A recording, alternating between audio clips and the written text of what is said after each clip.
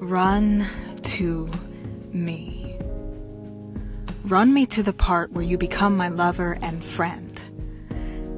And I will promise you, with the precision of the needle in your eye that devoured betrayal bottom to top like the sky when it's handled perfectly, a messy blue of perfect, like the eyes of an enraged goddess, me?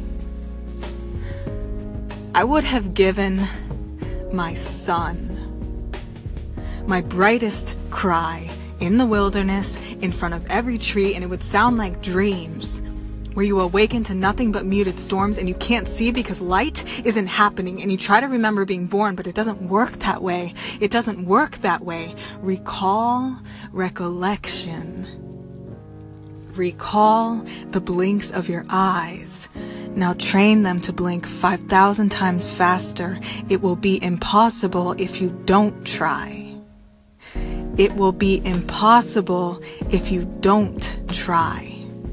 Easy as it is to open your fists and surrender to time, did you not think for a moment that I would not miss your eyes, your complexity, and the sensitivity of your soul and what it feels like, our love, life love, the music we faded into between visions of only us two, even though the artery clogging screams when you weren't even hearing me and I couldn't do a thing about it. Time.